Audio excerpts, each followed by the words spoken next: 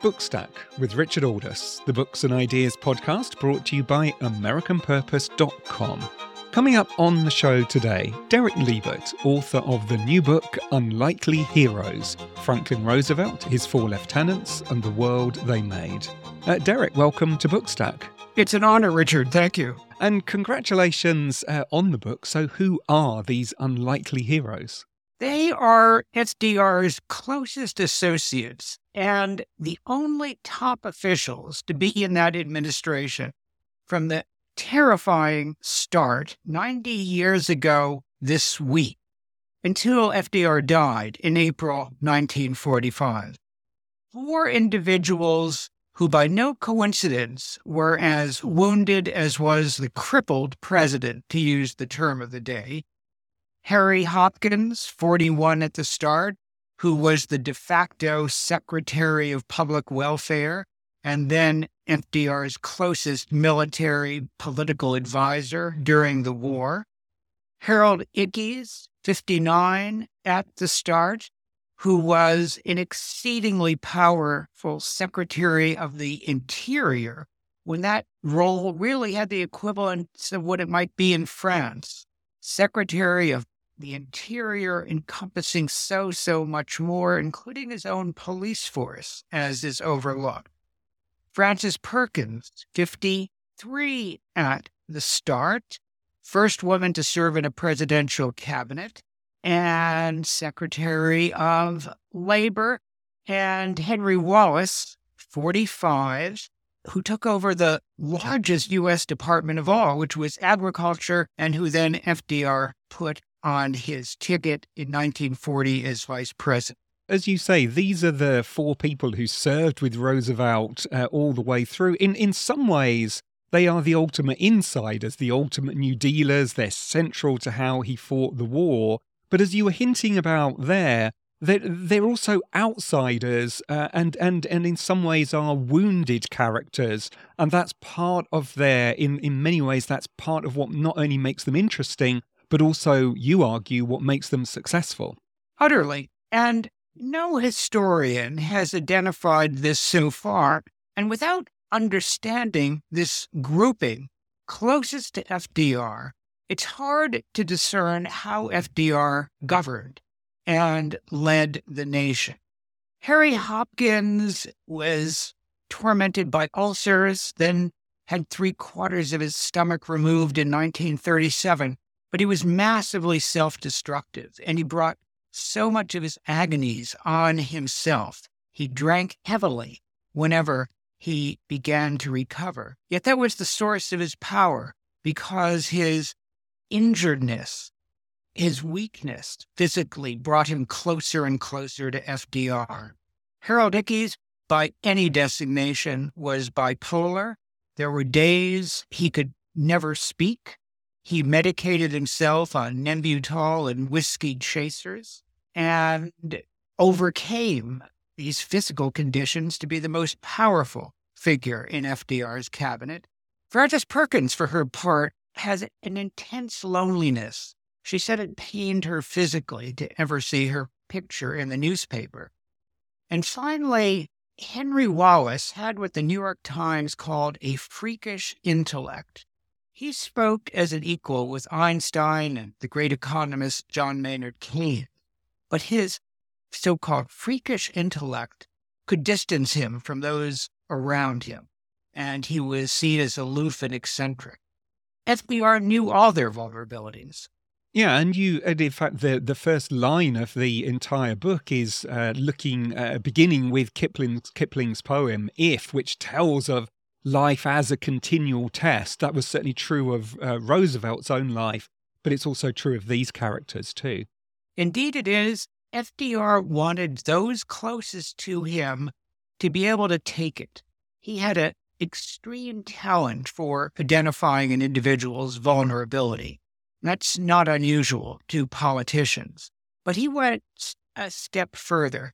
He was able to uplift the wounded as he uplifted the country during those extreme years of depression and war.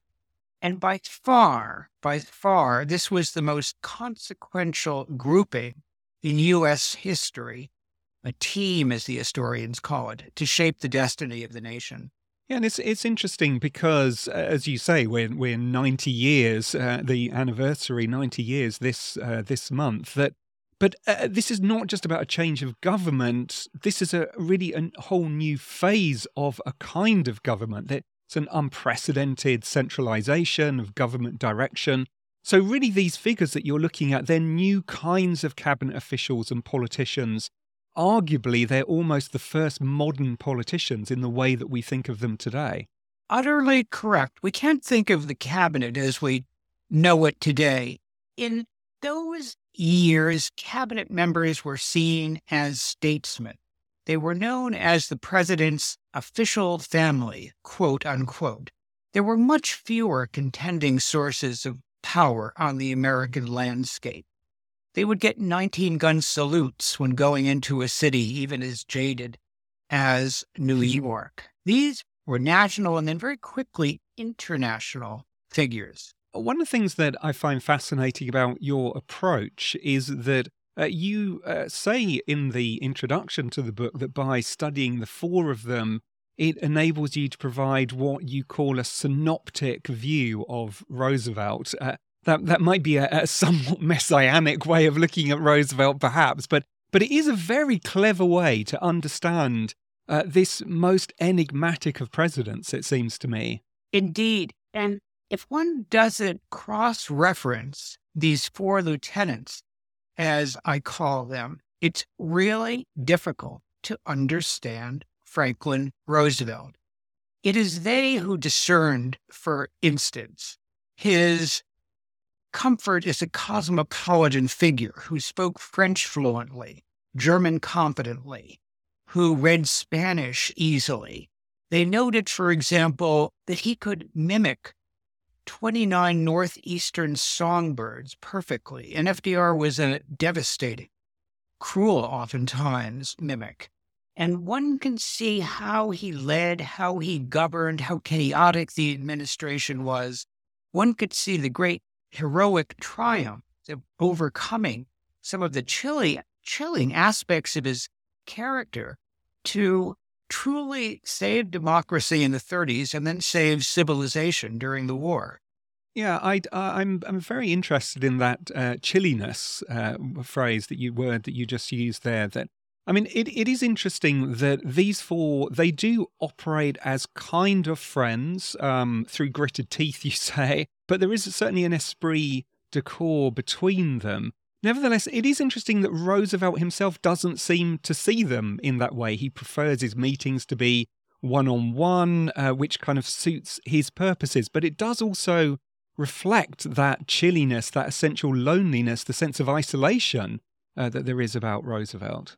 Utterly correct. FDR, as the great historian Arthur Schlesinger Jr. observed, liked dealing with individuals one-on-one, maybe two together. It gave him full range of his manipulative character to deal so intimately with people and to deal with them tactically, putting his hand on a knee, squeezing a forearm. That is the way that FDR exerted his primacy, even lying reflexively, because who was going to call out the President of the United States as a liar? A cold, chilling personality, according to Harry Truman, and as you observed, a very lonely man as well, according to FDR's daughter, Anna.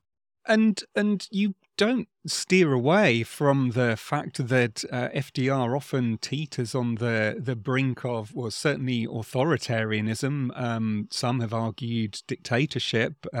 Ideas like labor conscription, for example, you use as an example of that during the war. But he does seem to have what you point out is this kind of ancient Greek quality of not going too far. I'm wondering how far is it that the four characters are responsible for making sure that he doesn't take that step too far? You see those four characters, either as individuals or threesome or a foursome, accomplishing so much that FDR himself did not accomplish during the administration, backing Social Security and labor rights, where he was reluctant at best. Indeed, Frances Perkins herself saved FDR from terrible decisions in using the military against striking stevedores or striking coal miners. Yes, time and time again. And as you observed at the very end of his administration, when he was overreaching by telling Congress that he was going to draft civilians, mostly in order to break the unions, Frances Perkins, Harold Ickes stood flat out against it, and the Senate vetoed his attempt. It is remarkable that these four characters last so long. After all, these are not easy times, are they? The Great Depression and the Second World War. Events like these tend to eat people up in terms of the personal effects on them, those involved in political life.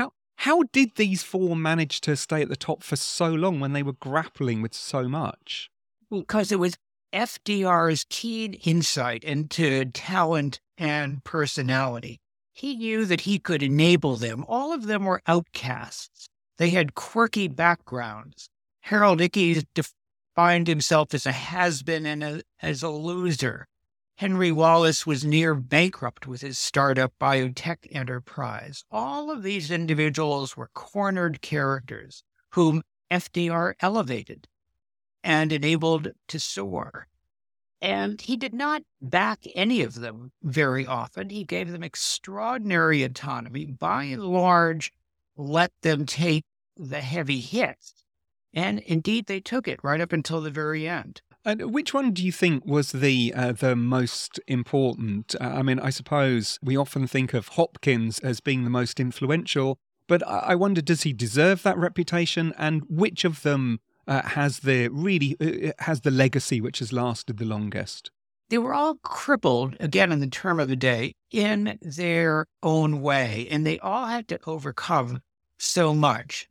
Today, when we talk about the FDIC, when we talk about sustaining Social Security, we can see much of the New Deal in Frances Perkins, often called the woman behind the New Deal. And indeed, Harry Hopkins, in dispersing billions in federal aid, transformed the notion of Washington's responsibility toward a vulnerable population. Henry Wallace has had perhaps the most enduring impact in the agricultural compact that governs so much of the country.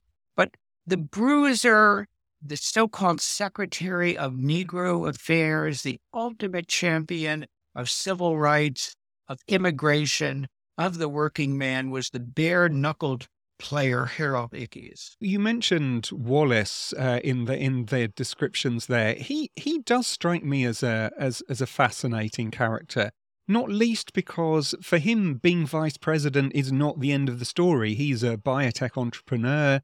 He ends up making a vast fortune after politics. So the vice presidency actually turns out not to be the end for him, even after his unsuccessful presidential run in 1948.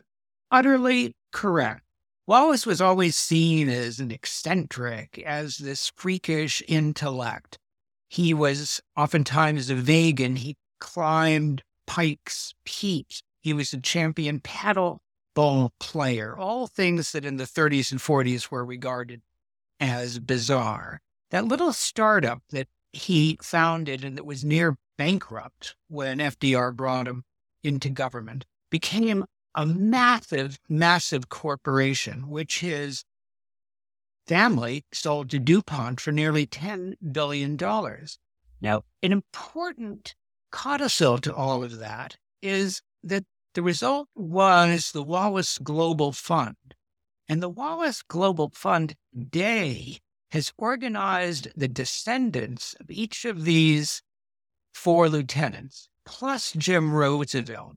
And they have come together at this juncture as activists for all the ideals of the New Deal itself, and to uphold Social Security, minimum wage, workers' rights, and they work together, and they are activists. And it's an extraordinary human story. It does raise the question, why did Roosevelt allow him to be removed? He didn't quite remove Wallace himself as the vice presidential candidate, but he allowed it to happen in 1944.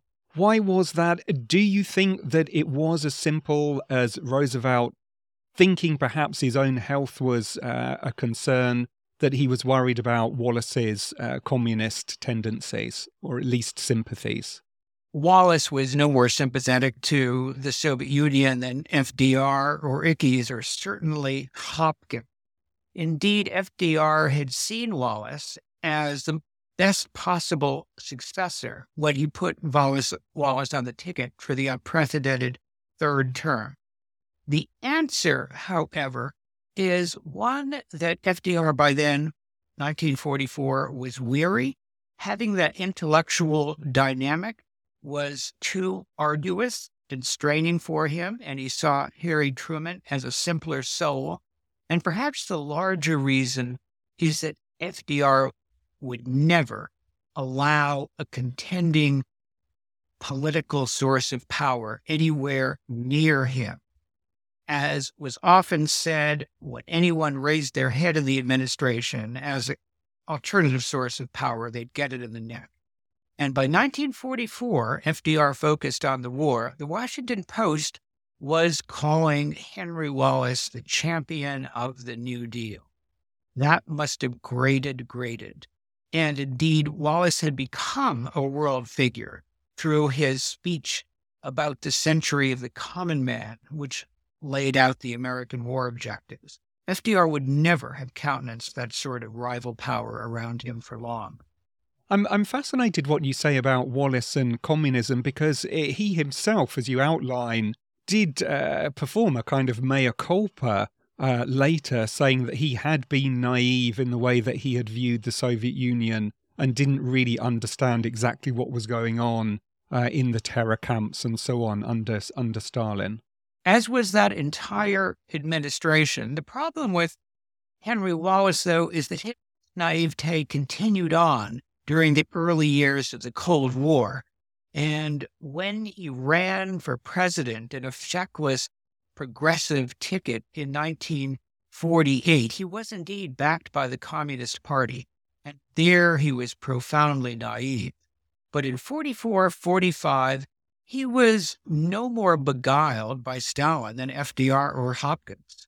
In terms of what comes afterwards, how did the four characters get on with Truman once he became president? FDR was clearly the driving force of each of their lives. He had enabled them to soar. He'd brought them together for 12 years. This intense relationship with FDR and among the four. When he died, their cohesion quickly dissipated. By summertime 1945, Hopkins was out. Perkins, who had long wanted to leave government, was out. Harold Ickes stayed until February 1946, but Truman would not remotely put up with Harold Ickes, as had FDR, in what in those days was called psychodramas. And Henry Wallace was the last to leave as Secretary of Commerce, which FDR appointed him to after the vice presidency in late 46.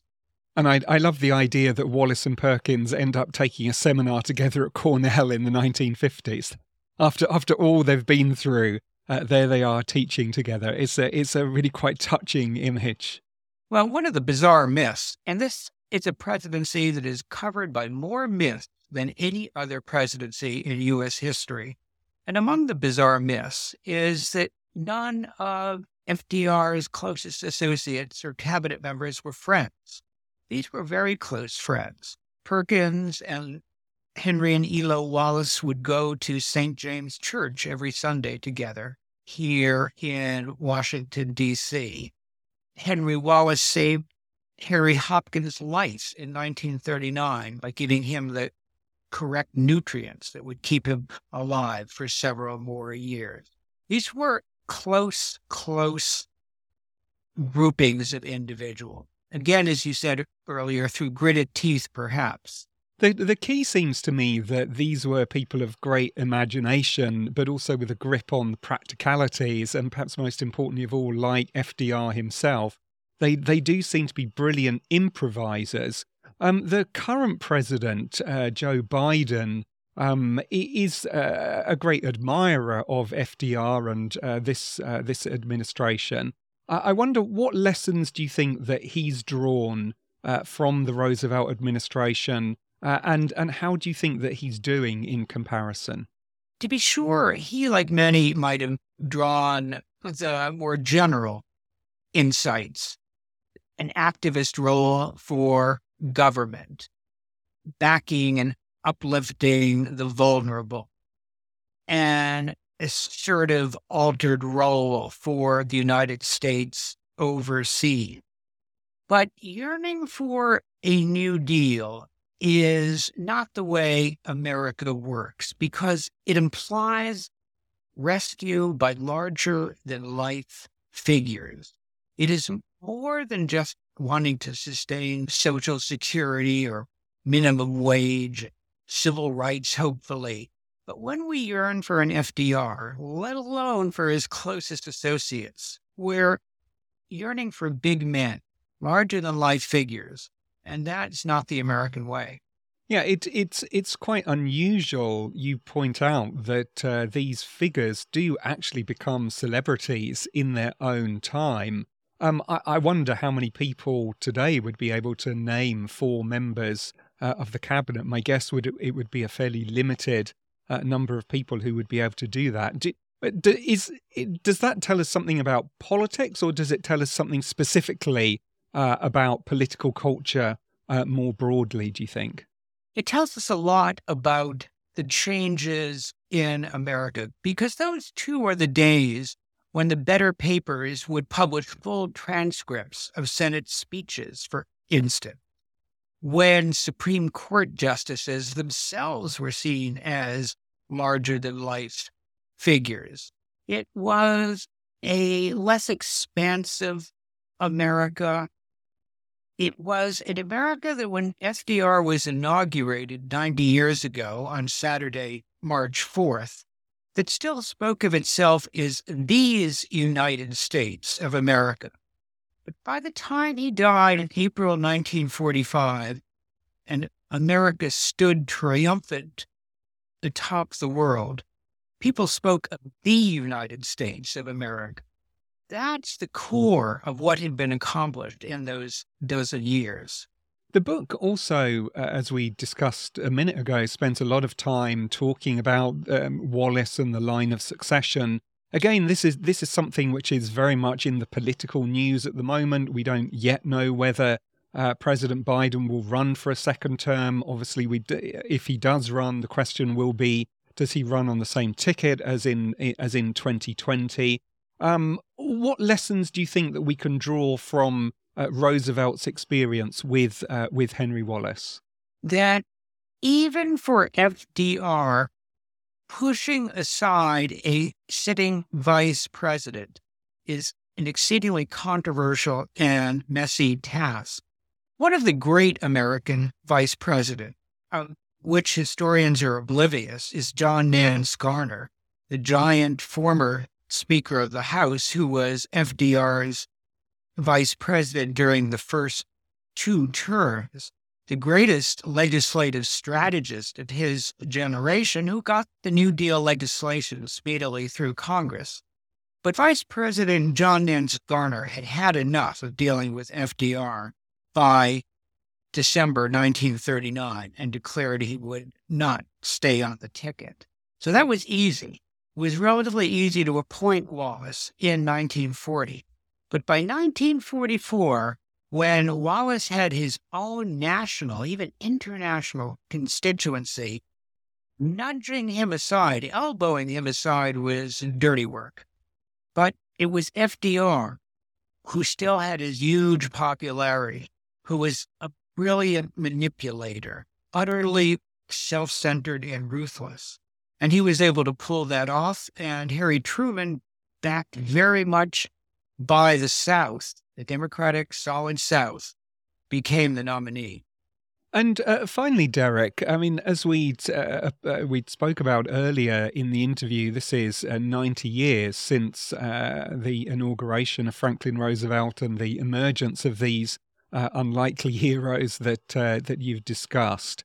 Why is it, do you think, that this administration continues to have such an effect on our imaginations in ways that administrations from other administrations from around that period really don't?